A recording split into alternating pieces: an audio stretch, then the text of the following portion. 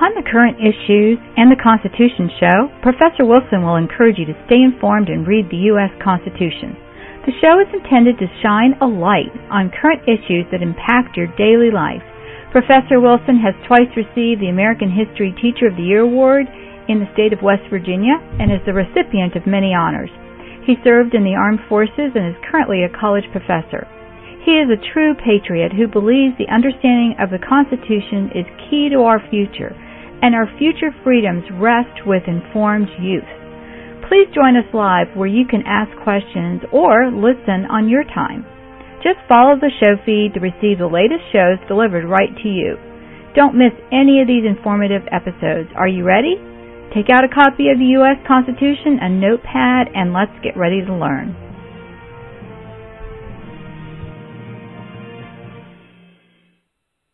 Well, hi and welcome to all of you. This is our first show in the new year, and with me on the line is Professor Woody Wilson. So welcome, Woody. Thank you, Felice. Well, today we're going to talk about quite a few different topics, and one of the things that we're going to touch on is a little bit about New Year's resolutions, and also a look at 2014, a review, the good, the bad, and the ugly, and then some pressing topics that I think we're going to see popping up in the news that we need to be aware of and have our kids be aware of, and that is talks about immigration, the courts. We're going to be looking at some of that, and also our new Congress and hopefully some economic recovery. So, Woody, I'm going to start with you and just share with us a little bit about your New Year's resolution, if you would. Okay, it's something I actually have been thinking about and working on for quite some time, and it's very difficult. I grew up in the Cold War, solid conservative Republican, and in the 1960s I was in college and I was very upset with the counterculture movement that was going on and the values, the drugs and the free sex and those kinds of things that they were getting into. And I've become sort of hard-shelled against that, and I've decided that probably what I need to do now, having been hardcore for 40 or 50 years, is develop a more refined objectivity about things as I look at the world, as I look at America, and the changes that occur constantly. The only thing we know about the future is it will be different. It will be different from now. We just don't know exactly how, although we sometimes try to project. But to be more objective about, in a free society, a democratic nation, everybody is entitled to an opinion, a position, whether it's political, economic, social, cultural, personal. Everybody is entitled to that. And I'm going to try to be more objective and open-minded about those things. And in doing that, I think in my twilight years, I will have a more positive and composed outlook at all times. In other words, I'll enjoy life more. I won't go around frowning and grousing and all of those kinds of things. So that's my New Year's resolution, a more refined objectivity. I hope I can do it. I'm laughing here, not at you, Woody, but it's because both of us are very passionate about our beliefs and what we how we see the world, and we can get caught up in being so upset and trying to understand the why. And I think a little bit of what you're saying is, sometimes there is no understanding of the why, so we can fix it. It's that, people may be misguided for whatever reason, and it's hard to be upset when there's nothing you can do about it. However, one of the things we are doing in this show is keeping people informed and hopefully on top of these topics so that they can make informed decisions at the polls. And that's what I hope we're going to be doing a little bit this year as we approach another election year. And so, we have to hope for the best in the near future. And, when we talk about resolutions, mine usually don't come, right on January the 1st or even beforehand, because I don't have enough time to think about it. and I actually started writing a blog post about some of the things that I want to change in my life. And there sometimes when you get very busy, there isn't any consistency. So I'm going to try to be more scheduled, which is one of the things which will be interesting to see how that works for someone who does not like to be scheduled. And in doing that, one of the objectives to get to that point is to keep lists.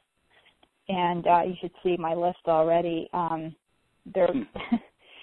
If I start out with a list, what happens is they cross over. So it might be for my husband's company or a homeschooling thing or a doctor's appointment or, so I haven't fine-tuned how I'm going to do that yet, other than having to flip to too many sheets of paper. So, but that does help because, I can check it off, and then if it didn't get done, I can make sure it goes into the next day's list. I do not want to do that in the evening. I know a lot of business people do that. They'll review their day and then add to their list for the next day, but then I don't want to worry at night about what I have to do the next day, which is one of the reasons I shy away from schedules.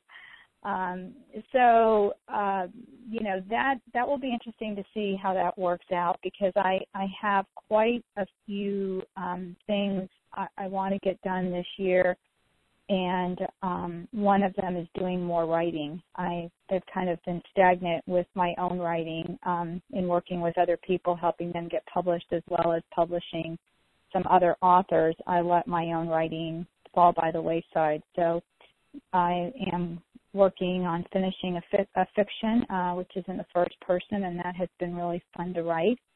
And then I'm writing another book. Great. That will be hopefully completed by April. The rough draft is done. It's just a matter of getting time to attack it again. So those are the things. So maybe in your more happy outlook, Woody, you'll revisit American exceptionalism, which you always said you were going to write when you retired. So maybe you can find some past exceptionalism to write about. Well, there is a great deal of past exceptionalism, and there are some things that like issues. Okay, with issues, let's be objective, but there are tried and true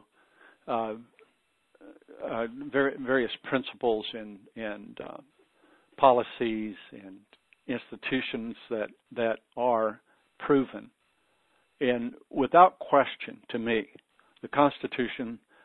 The freedom, the Bill of Rights, the democracy, the free market, free enterprise, free trade. Those are the things that you got to stand up for because they made America an exceptional nation. You put them all together.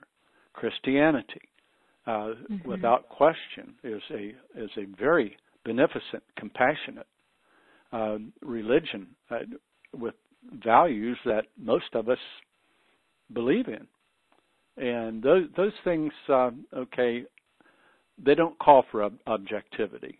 They're proven fact, and if people reject that, then you just kind of smile and feel a little sorry for them and the ignorance in which they live, the things that they don't understand, the gaps in knowledge that they don't understand. Even President Obama sometimes seems to me like he's totally out of touch with American history and what America really is as a result of that history.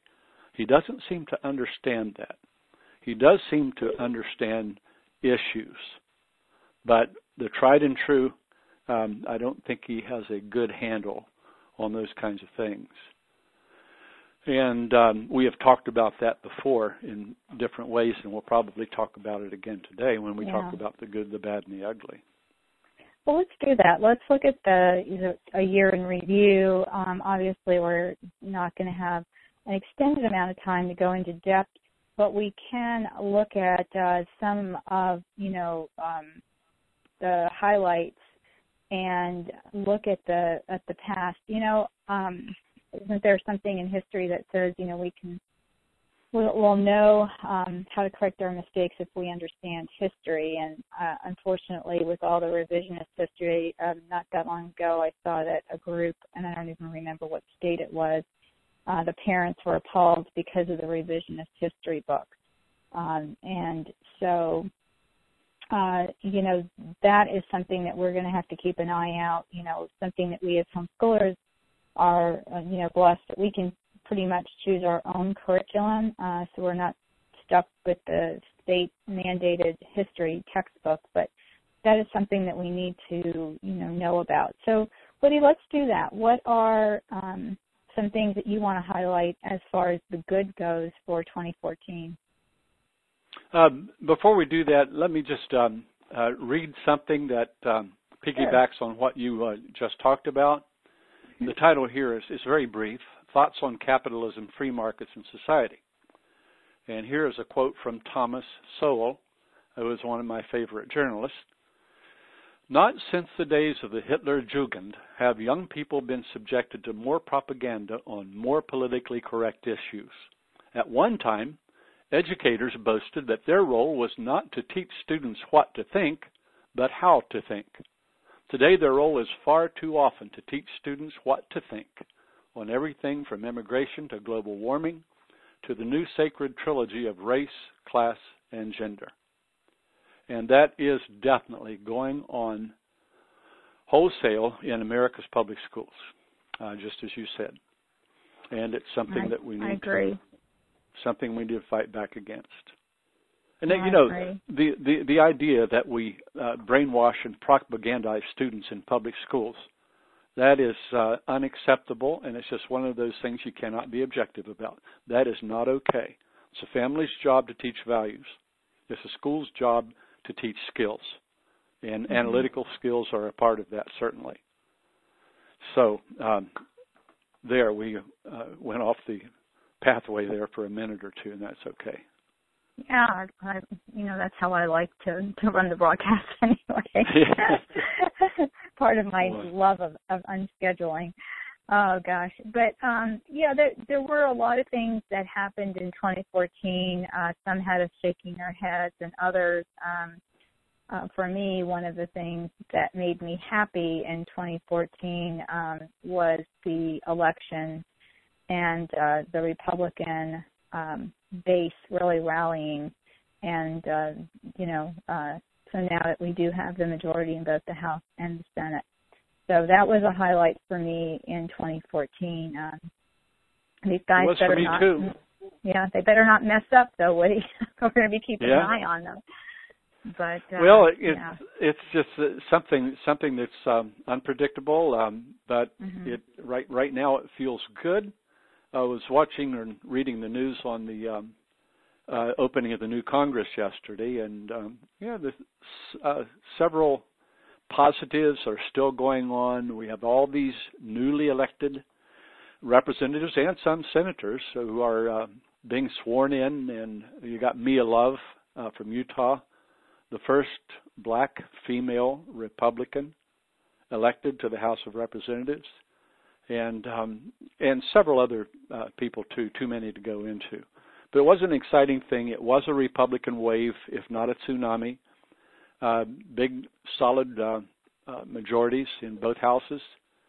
And a sort of a positive outlook so far, although we're getting negatives from the president, as he just said, I think, yesterday, that I think he had heard that Congress was going to pass authorization of the Keystone Pipeline. He said, I will veto that because it would interfere with the State Department's investigation or study, which has been going on for 6 years, which is totally ridiculous. Like we've said before, we have 10,000 miles of petroleum pipelines in America right now, and they are not causing any environmental problems.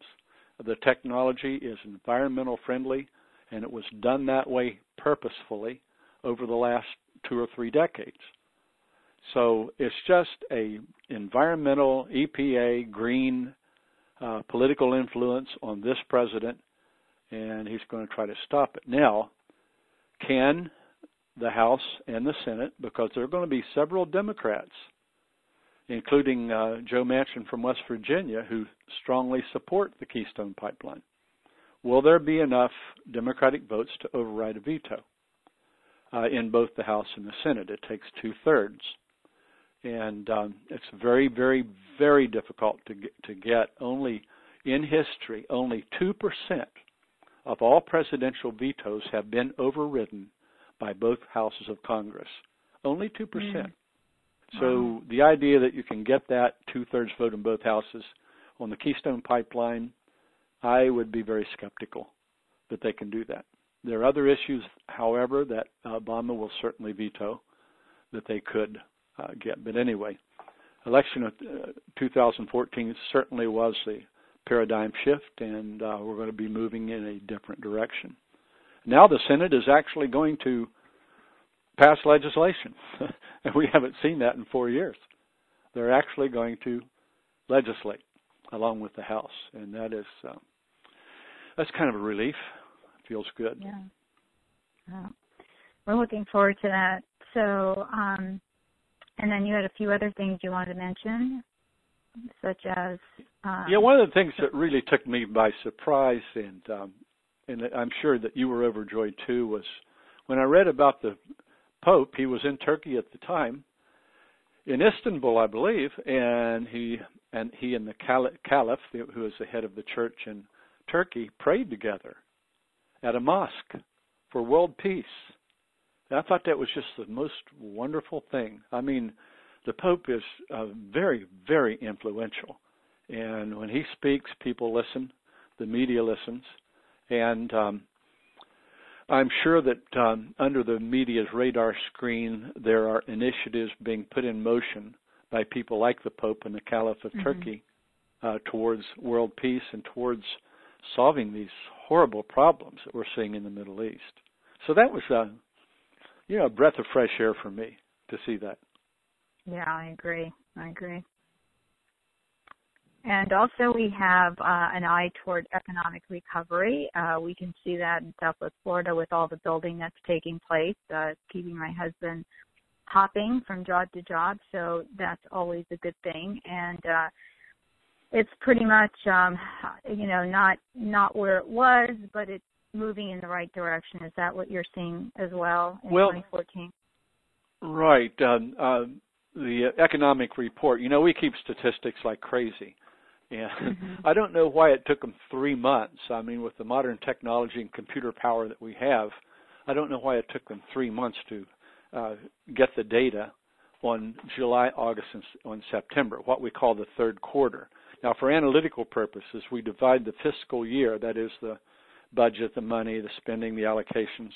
We divide that into 4 quarters, January, February, and March being the first quarter, and so on. And July, August, and September, the third quarter. And in the third quarter, we saw 5.5% growth in the gross domestic product. And we have not seen that since George Bush was president.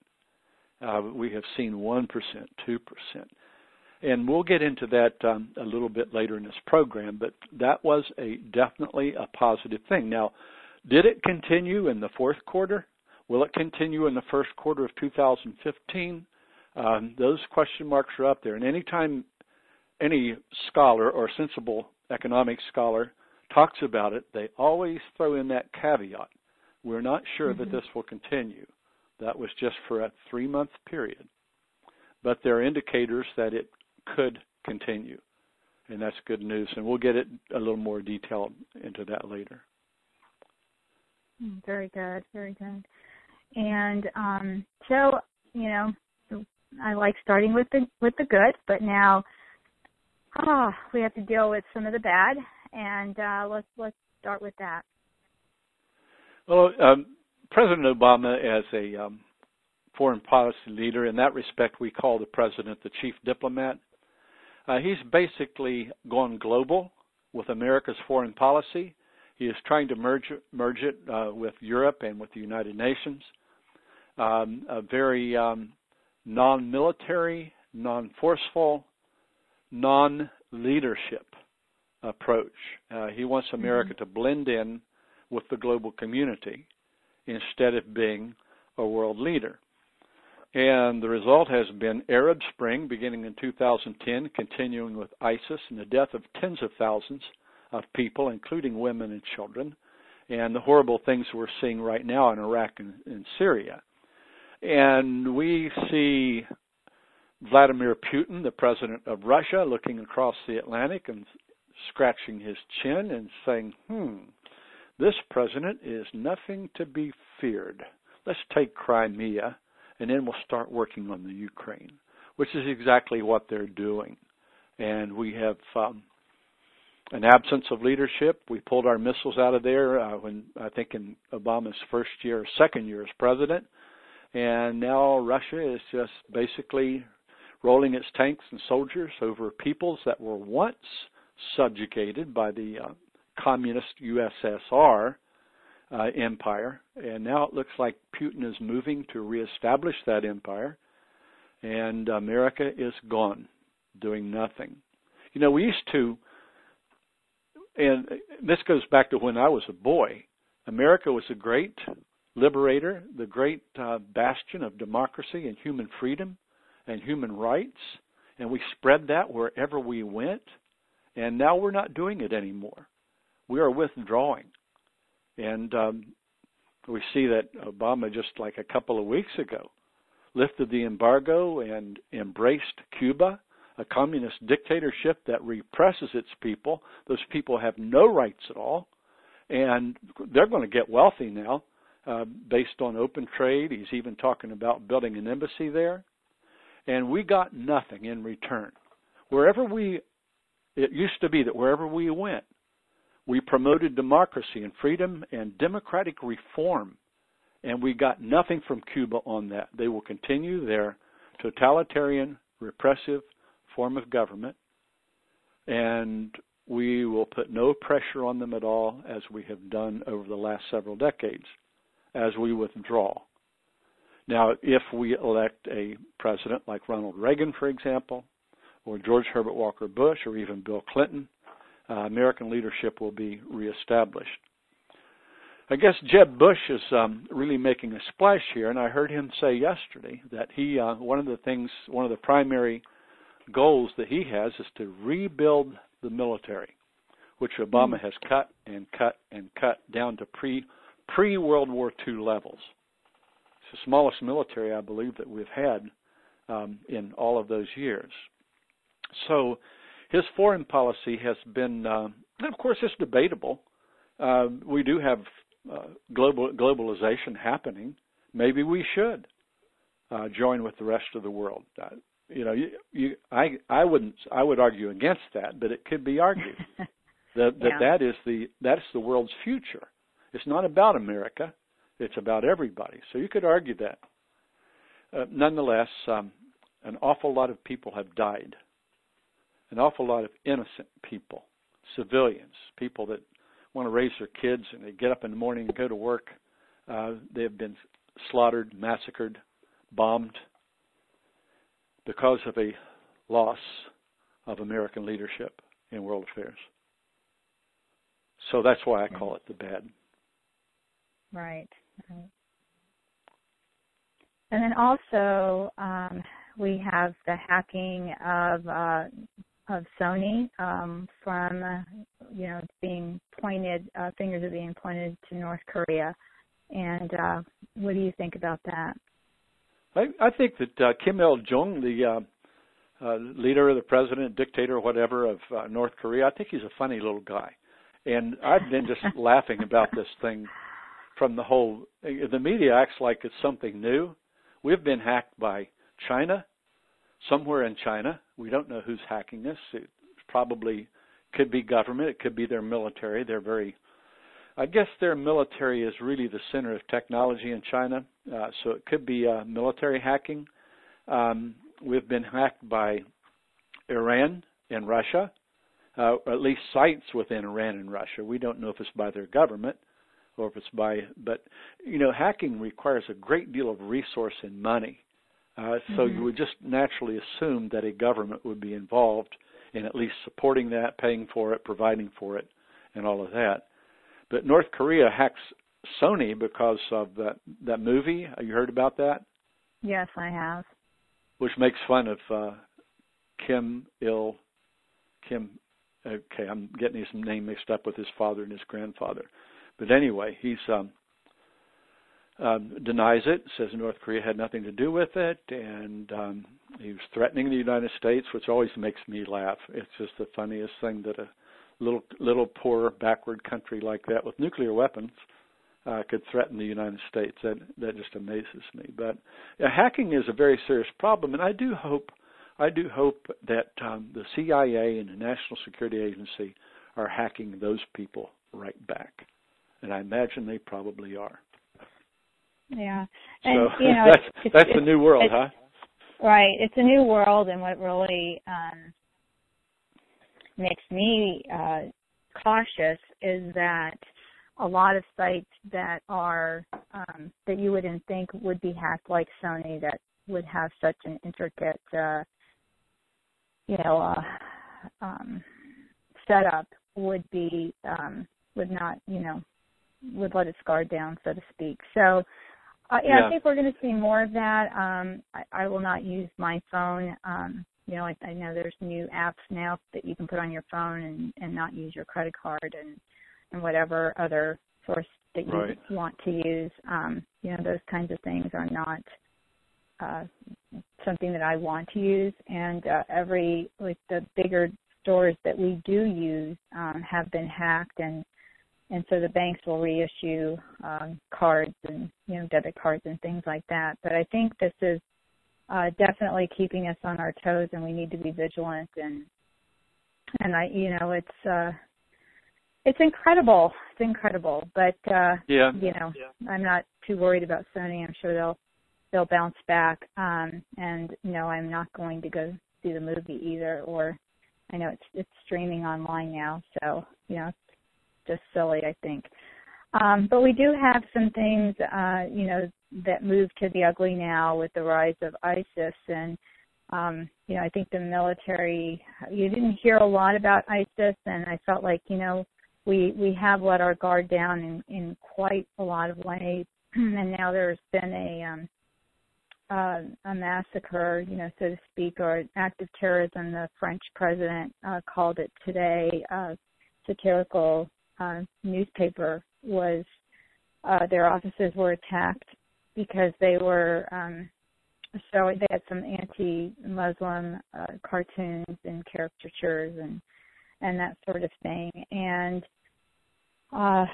what did they say? 11 people were killed and several were 12, policemen 12. Okay. So and they're calling these random acts where these pockets of people are holed up, or they're not holed up, but it's not like it's one huge entity that you can. It's not like, all right, it's a game changer, Woody. This is not how war normally takes place. You know what I mean? If you were talking about principles and policies and institutions and things that are right and wrong, this is a wrong on so many levels, because it's not countries warring in an organized fashion. These are renegades that are out in pairs. They said there's 2 to 4 people that they're still trying to hunt down that got away, unfortunately, and they're doing things like this, like the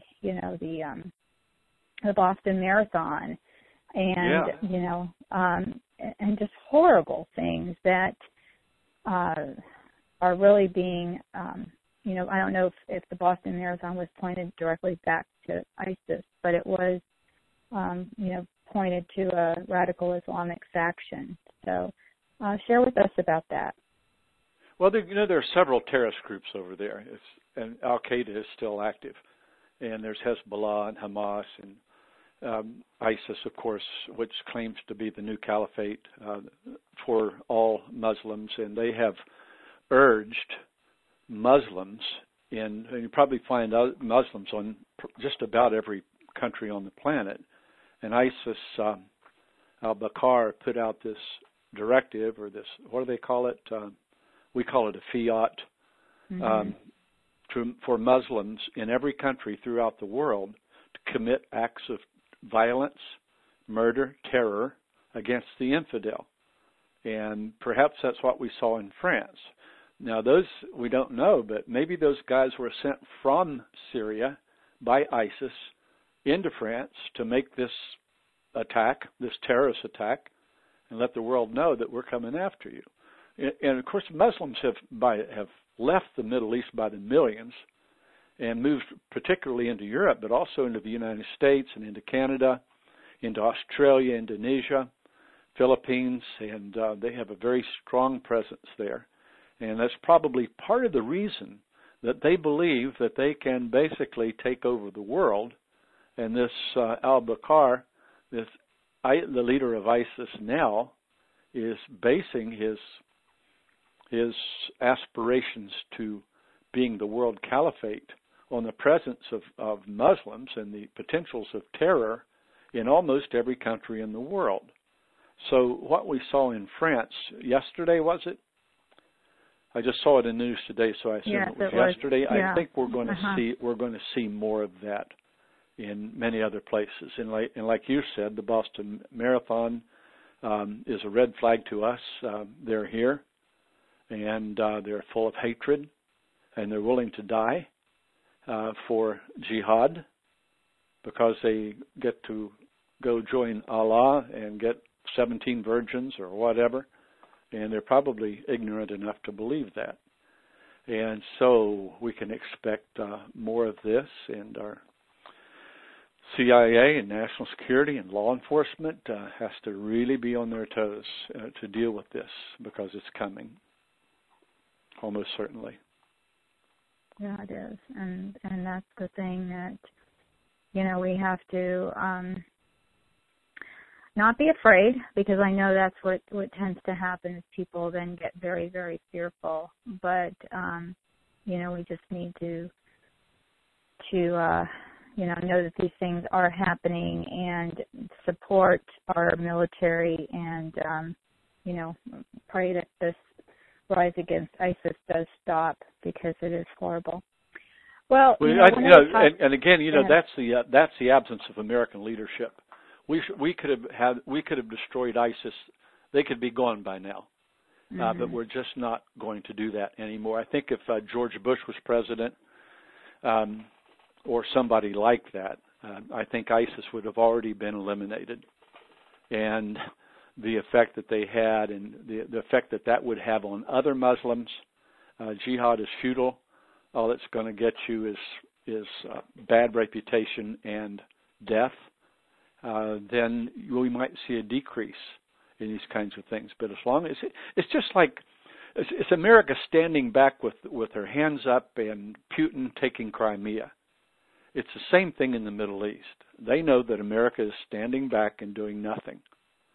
And so they feel like they have a free hand to carry out their acts of violence anytime, any place that they feel like it. Somebody has got to step forward and make the statement physically that this is not acceptable, this is not going to be tolerated. America used to do that. We're not doing it anymore, and nobody is. So we need that back, and I think we'll get it back. Yeah, I agree. All right. Well, one of the topics that we wanted to get to in some of our broadcasts last year was the topic of immigration, and this is definitely going to be a hot topic. And it's a big debate.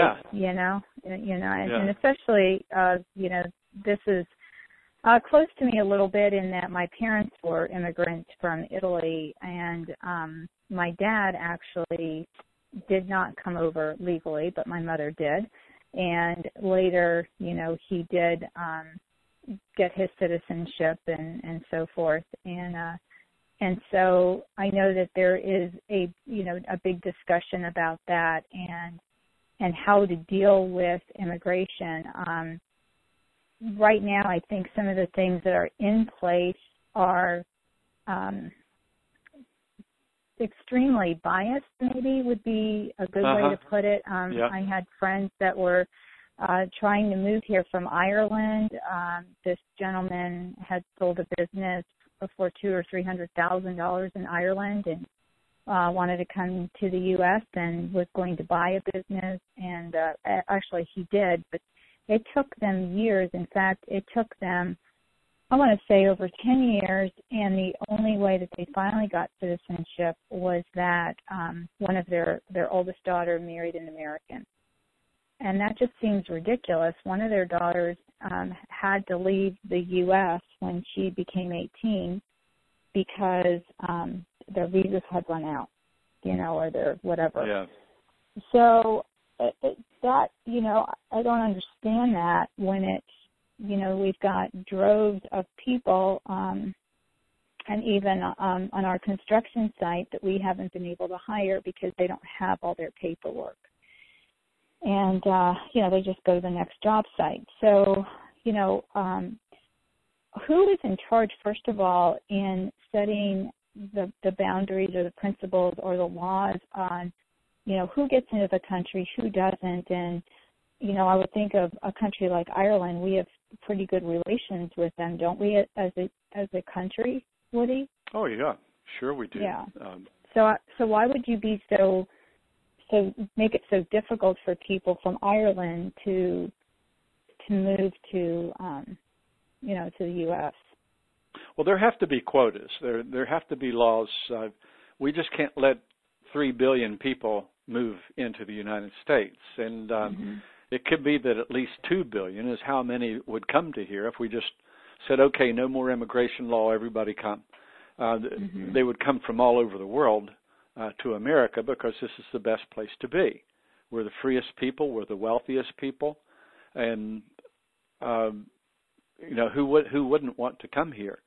A lot of people, of course, have their home family and are doing well and so on. But a lot of people would come here. There have to be laws. There have to be limits on how many can come.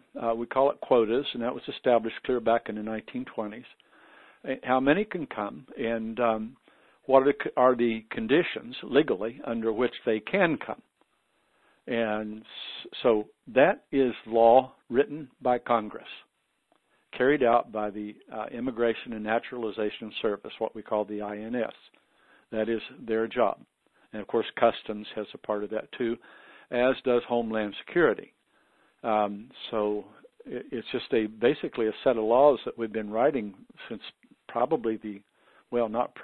since John Adams was president, who followed George Washington. So it's been a problem, an issue. Not a problem, it's an issue, and it will continue to be. And speaking of the illegal, when you say illegal immigrant, you automatically think of somebody that comes up through Mexico across the border. And they're coming from other places too, but not in the numbers. They're coming by the millions from Mexico, Central and South America, and causing a lot of problems. They're a real drain on state budgets, on federal budgets. Taxpayers have to pay for it. Read now that 10 states, led by California, are allowing illegal immigrants, and these people are illegal. It's almost amusing in a way. How can a country be like this to get driver's licenses? They can walk in and get a driver's license, even though they have broken the law. Now, if I had broken the law, or let's say I got a speeding ticket and I didn't pay it. Well, when I go in to renew my driver's license, they're going to check that record out, and there I am. I'm in trouble. I'm not going to get to renew my license, and I'm going to probably get a subpoena. The sheriff will appear at my door, and I have to go before a magistrate, not only pay the speeding fine, but more on top of that, I might even get 30 days in jail for refusing to obey the law. And I'm a citizen of the United States, but illegal immigrants can just walk in and pick up a driver's license. We don't know what they've done. Right. We know that they've broken the law. So that's an issue, too. 10 states now are allowing driver's licenses. That's an amazing thing. It's a step towards citizenship, towards voting, and, of course, I think a lot of people, an awful lot of people, are very favorable towards amnesty for illegal immigrants or for a portion of them because they are very humanitarian, compassionate people. Right. And we know that these folks that are coming across the border and sometimes dying and going through hardship are living in abject poverty. And a lot of Americans, we have always had that sense of compassion. We have let refugees into our country and gladly and helped them to adjust and paid their way until they can get on their feet and get a job and so on. But the thing is, now we've had people coming across the border down south since the middle of the 19th century.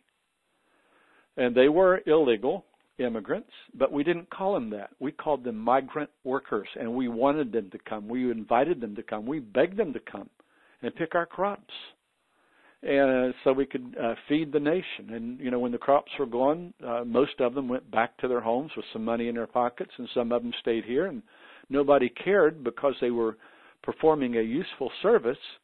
And at the same time, they were coming in very, very small numbers. But in the last 3 decades, they've been coming in huge numbers, and they're not going back. Some of them do, but most of them stay here, and a lot of the money that they make leaves the country and goes back to their family in the country of their origin. So the question is, we invited them to come for all of these for 160 years. Now all of a sudden they're not welcome anymore because of the numbers and the problems that are caused. So it's just basically a great issue and a great debate. I know, again, Jeb Bush yesterday said something about immigration policy. He didn't say what. Felice, have you heard anything from Bush down there in Florida about how he feels about amnesty or immigration policy? Or has he been silent on that? Not in particular. There's just been a lot of negativity from the people that I know about his run for president, but I know that he is definitely making waves like he is going to run, but not in particular. There's some people in the audience that may have some comments, so I'm watching the chat box here as there are some comments, which I'll bring up in a minute. But no, I don't know in particular. I know that he has spoken out on immigration issues in the past, and is probably, going to be doing more of that in the coming months. What is he doing now? He's not holding an office, is he? No, he's begun to campaign. No, he's not actively campaigning yet, but he's making the kind of moves that you make when you're going to run for president. He was on several boards, as advisory boards, things like that, and he's resigned from all of those. And he has been communicating with people in the Republican National Committee, and it looks like he's running. It does look like it. Yeah. And he did mention that one of his key platforms was immigration policy, but he didn't say anything more than that. I have a sense, though, that he would be at least open-minded to the idea of amnesty. And that's a very good question. Should we deport all the illegal immigrants? And of course, most of them would come back anyway, sneaking across the border. There have been thousands of Mexicans, for example, that have been caught and deported and caught and deported and caught and deported 3 times, 2 or 3 times. So should we deport all of them or try to deport all of them? Or does amnesty for some have merit, like whether it was done legally or not? If you're born in the United States, and many children were, then you're a citizen of the United States. All right, what do you do with their parents? What do you do with their brothers and sisters? Do you deport them, and what do you do with the child? They deported my friend's daughter, who was only 18. I mean, she ended up going to college. I believe she went back to Ireland and went to college there. I'm not even 100% sure. But, it's like all the focus is on people coming from Central and South America, and Irish or and Europeans other people, right, doesn't apply to you. Right. Right. Well, it does, but it does. That needs to be straightened out. They fall through the cracks, and that's not fair. But that is a really good question. I think one that is something we should get into, thinking more about and finding out more as the days go on. And let's just break really quickly for a short commercial, and we'll be right back. The American Government and Elections class is a remarkable look at the workings of the U.S. government, the election process, and how the Constitution sets the stage for the democracy that we enjoy today. This video series contains 32 hours of class, recorded with a live audience, taught by accredited AP and award-winning professor of American history, Robert Woodrow Wilson. This class is sure to energize your students with a love of learning. The classes are on demand on your time to view from the comfort of your own home. Created specifically for the high school level homeschooler, this AP level class can be enjoyed by students of all ages. Recorded and produced by Media Angels, a name you trust for quality products. Need more information? No problem. Go to MediaAngels.com and visit our class link. Or go to AmericanHistoryKidsClass.com and get ready to claim your seat. Hurry, because class is starting.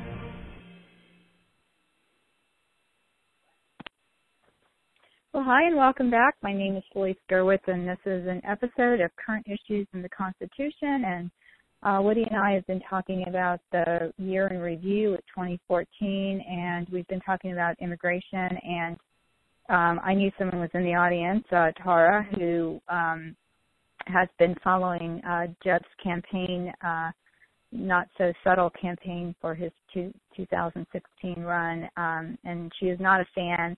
And I cannot read you all of what she wrote just because I would probably burst out laughing. In fact, I typed in the chat box, tell me what you really think, Tara. But basically she said, Jeb says that immigrants are here out of love, and he has left his private educational consulting job and set up a PAC, so he's definitely gearing up for a 2016 run.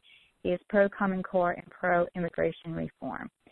So, and he said that he would be able to convince the Republicans to go for immigration reform. And then she also commented on what we were talking about with people being deported, that we do need secure borders, which really, I know your resolution in 2014 or 2015 is not to be so upset about things, but that's something that just gets me upset. I cannot imagine how we can't have secure borders. It just doesn't make sense to me. We're not trying to. As a matter of fact, part of it is President Obama's fault. As chief executive, he ordered the head of the INS not to enforce border laws and basically back off on that. And I found out just this morning that down in Texas, I was listening to a Rick Perry video, and I didn't know this, but the Border Patrol has been pulled back by the federal government from the border to 40 miles in from the border. So illegal immigrants have 40 miles to work with. They can cross the river with total impunity or come through the tunnel, however they're getting here. And there is no attempt to enforce the border. And Tara is exactly right. And I don't know how Mr. Bush stands on that, but my goodness, a couple of days ago, a report came out from the Inspector General who had done an audit of the Department of Homeland Security's border protection program. They have a drone program, and the Inspector General said that the program is totally ineffective, surveys less than 200 miles of the southwest border, which is basically about 1,500 or 1,600 miles altogether. I forget the exact number, but the drones are only surveying 200 miles, and 10 Predator B drones are being used, just 10, at a cost of more than $12,000 for every hour it spends in the air. an amazing waste of money. But here's a drone going up and down the border. Let's say they spot a group of 12 illegals coming across the border, so they radio the Border Patrol, which is 40 miles inland, and by the time the Border Patrol gets here, the immigrants have already melted into the foliage, the woods, the gullies, the arroyos, whatever. It just seems like we're being set up, and and hopefully there is going to be an outcry. The thing is, we are not trying, and we have not been trying to enforce the border. And Tara is exactly right, and many others will agree that we can have a debate for a long time on whether we should deport or give amnesty to some, deport others that are not contributing. For example, they don't have a job, or maybe they have a record with the police, that sort of thing. We can have that debate, but in the meantime, let's start right now. Let's start right away, and let's secure that border. Let's spend whatever it takes, $10 billion, $20 billion. Let's spend it and get this problem stopped. And in the meantime, also, like you said, Tara, with the Irish girl, let's re-examine immigration law, and let's go with the old great principle of American fairness.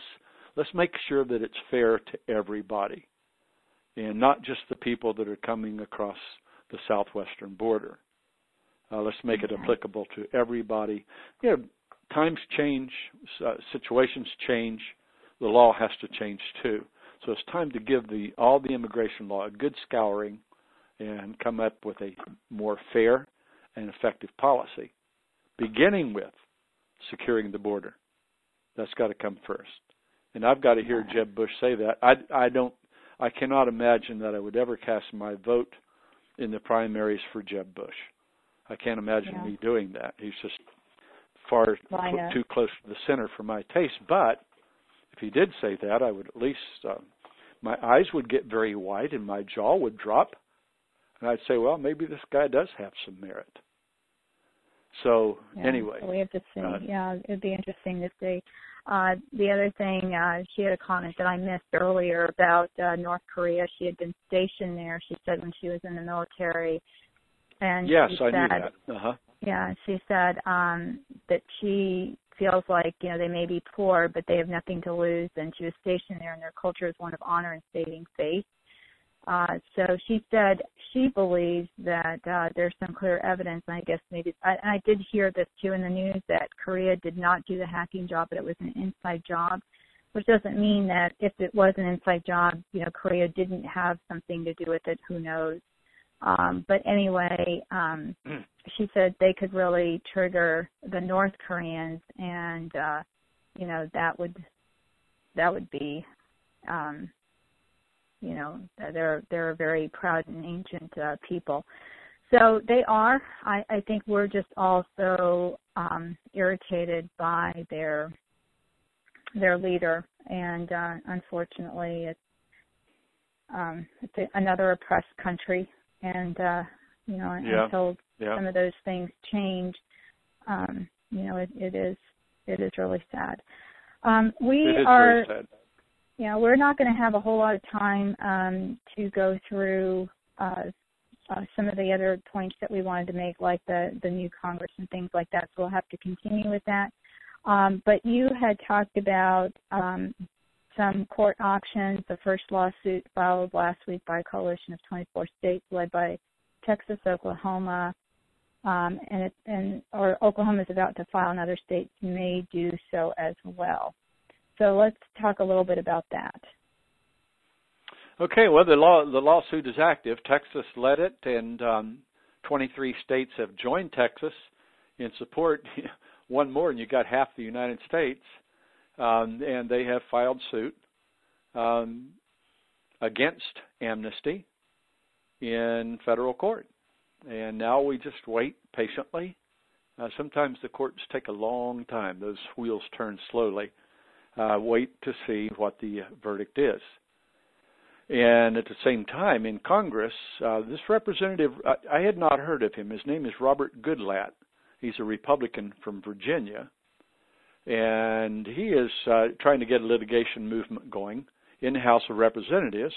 And the idea is that the House passes it, it goes to the Senate. Instead of dying on Harry Reid's desk, it is passed, and you basically file a complaint from Congress in federal court. So you would have two major initiatives going on. 24 states, and you know how we prize federalism, states' rights, state sovereignty, state power, joining with Congress in attacking this. It could be very, very powerful, and it could be very, very consequential. And again, we're going to have to wait a while and see how that pans out.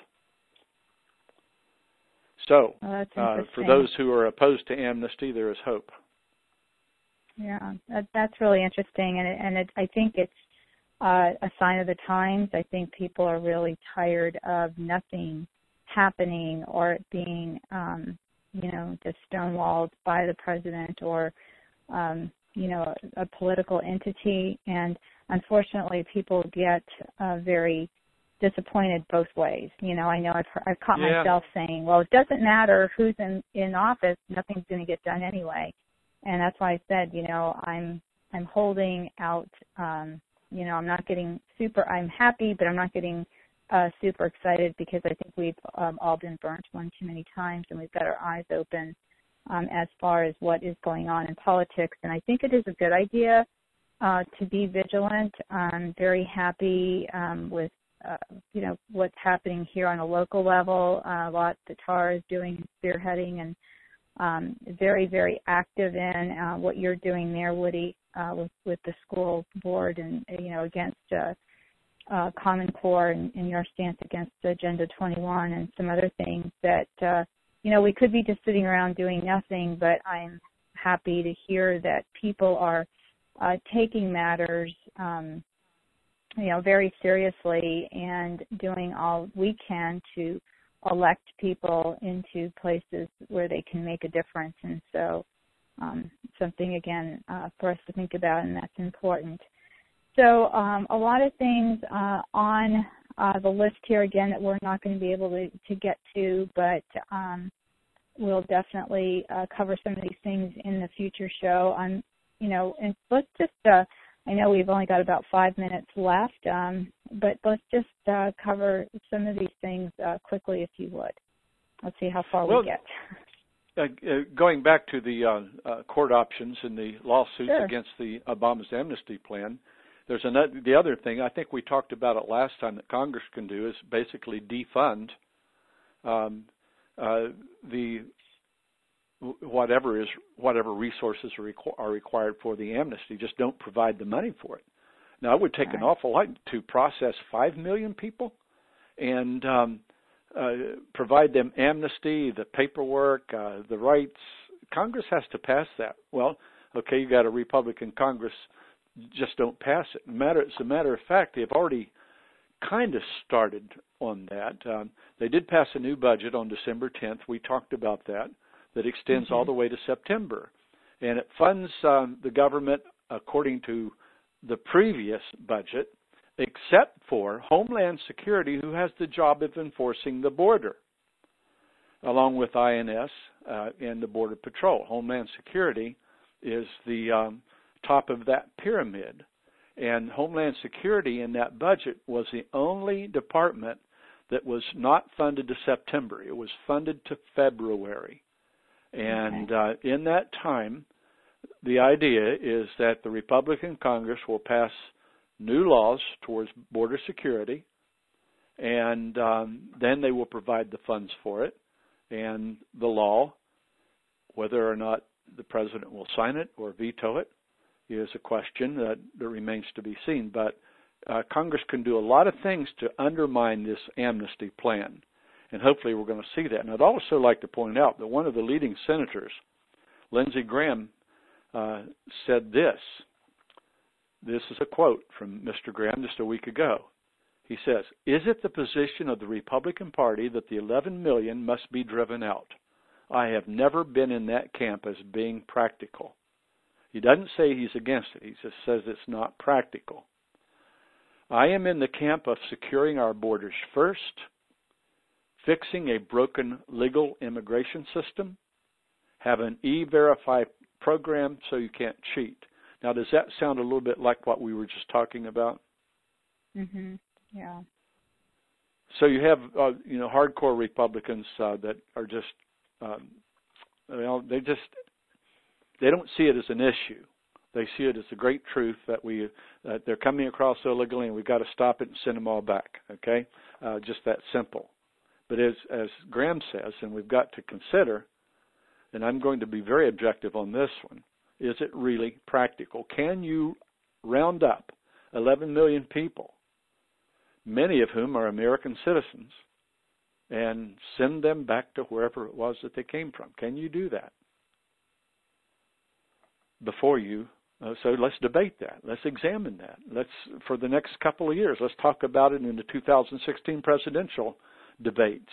But in the meantime, let's get real busy right now, very quickly, spend the money and secure the border. Stop the flow. Stop the flow. So apparently that's what Mr. Graham is saying, and I think I would probably agree with him on that. That would be difficult to do that. It would be interesting, yeah. And then the Fox News poll revealed opposition to immigration amnesty, as Obama's unilateral amnesty for millions of illegals. And so tell us about that poll that they did. Oh, yeah, basically, this is another thing that will work against Obama's plans for amnesty, is that this poll shows that only 36% of Americans support his plan. 60%, that's a supermajority. Anything over 60%, you don't get that very often, oppose the idea of amnesty. In fact, that's 2 points more than the number that opposed Obamacare, which was wildly unpopular and remains so. This amnesty thing has risen past that to a 60% opposition. And, that bodes well for Republican policy on immigration because there's a presidential election coming up. And if the House of Representatives and the Senate put up legislative language that requires border security and the funds to carry it out, there are a lot of Democrats in the Senate and the House that are going to be up for re-election.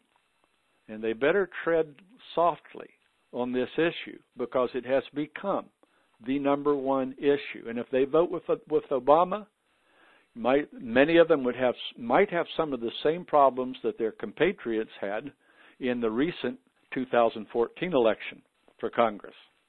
So this one is going to have big implications for not just the election itself, but for the rhetoric and the campaign and the debates that precede the election.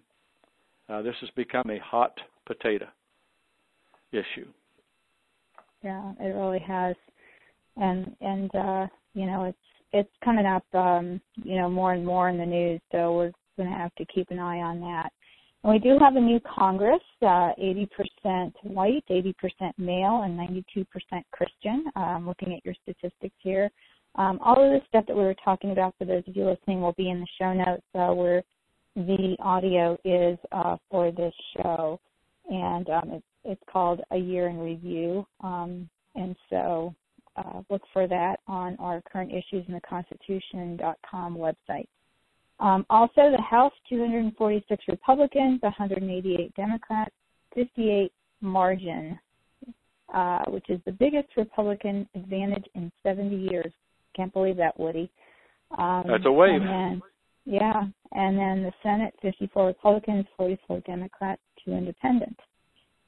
So, but there is some troubles, and why don't you go over those quickly if you can? Oh, well, there's always, every time a new Congress, every 2 years, a new Congress is sworn in, and there's always infighting in both parties.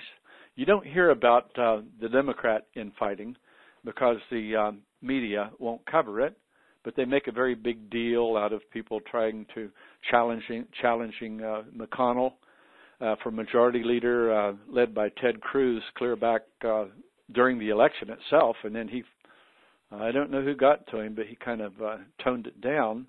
And then, of course, in the last week, there's been a challenge to the Speaker of the House from Louis Gohmert, I think his name is, from Texas, Ted Yoho, Daniel Webster from Florida, all put their names forward as candidates for Speaker of the House. They got between them about 24 votes out of the 246. Not much of a challenge, really. But you always have that. It's no big deal. And then, of course, Representative from New York, Michael Grimm, was caught and pled guilty to a felony tax evasion and resigned from the House. And Majority Whip Steve Scalise. Now, that's a very powerful position. Majority Whip's job is to organize and promulgate the passage of legislation, of the party's legislation. So he would be considered number 3. He'd be Speaker of the House, Majority Leader, Majority Whip. So Steve Scalise from Louisiana is the third in rank there. Well, it's found that back when he initially, I suppose Democrats have been holding on to this, or some group has been holding on to this for quite a while, that he, during his campaign when he was first starting and had one aide, he spoke to a white supremacist group called the American European Unity and Rights Organization, which had been founded by David Duke, a notorious racist from many years ago who ran for the Senate and failed. So there are people calling for his head, and they want him to resign and all of that. And he's being supported by the Republican hierarchy and by John Boehner, the Speaker of the House, and refusing to resign for exercising freedom of speech. Mm-hmm. Although it does raise questions. If I knew that if he understood before he spoke to this group that it was a white supremacist group, well, I wouldn't be too happy with him being in the United States Congress. Racism is a horrible and ugly thing. Yeah, I've read a great deal about it. I've talked to a lot of people about it, blacks and Hispanics, and the pain, I mean, you can see the pain in their eyes as they talk about it. That's not okay. So this is something that I think we need to know more about. But in the meantime, Steve Scalise said that he did not know it was a white supremacist group. I mean, you look at the title, European American Unity and Rights Organizations. That doesn't suggest, to me, that doesn't suggest racism. And apparently, according to him, it didn't suggest racism to him either. He was a young guy just starting out, and he said, I spoke to any group that would invite me. I was looking for votes. So right now, it's just refine your objectivity and wait for the facts to come out. Right. But that was about it. Really. Pardon me? Go ahead. I was going to say, what happens to Michael Grimm, the Republican from New York who stepped down? Does he get replaced? Is there another election? What happens there? Governor will I think in New York's case, the governor will appoint a replacement. Okay. Every state does that differently. So. Okay. And then quickly, because we are over our time, the future, what to expect. I just had my children write a pro and con paper. They had to take a position on the Keystone Pipeline. So we've got that to look forward to, and give us what else is on the horizon for the new year. I understand that there will be a jobs bill trying to increase jobs. You know, we're talking about maybe economic recovery, but we still have a 5.8% unemployment rate, which is horrible. Mm-hmm. That's millions of people out of work. So there's going to be a jobs bill that includes an initiative for hiring veterans. They're going to be tweaking the Affordable Care Act. The Affordable Care Act establishes the work week as 30 hours, and they're going to put it back up to 40 hours. Of course, President Obama will veto that. The medical devices tax, the individual mandate, the business mandate, all of those things are the Republican legislation will repeal. Congress is also going to try to reestablish sanctions on Iran. Those guys are horrible people that are building nuclear weapons, and President Obama withdrew the sanctions. So Congress is going to reestablish them, and they're going to begin work on the next budget, deficit cuts, funding Homeland Security, many other things, so keep an eye on that. All right. Well, a lot to look forward to. As always, Woody, it's been a pleasure, and I look forward to our next session. Again, for those of you that want to see these great notes that Woody put together, they will be on the post, A Year in Review and Forward.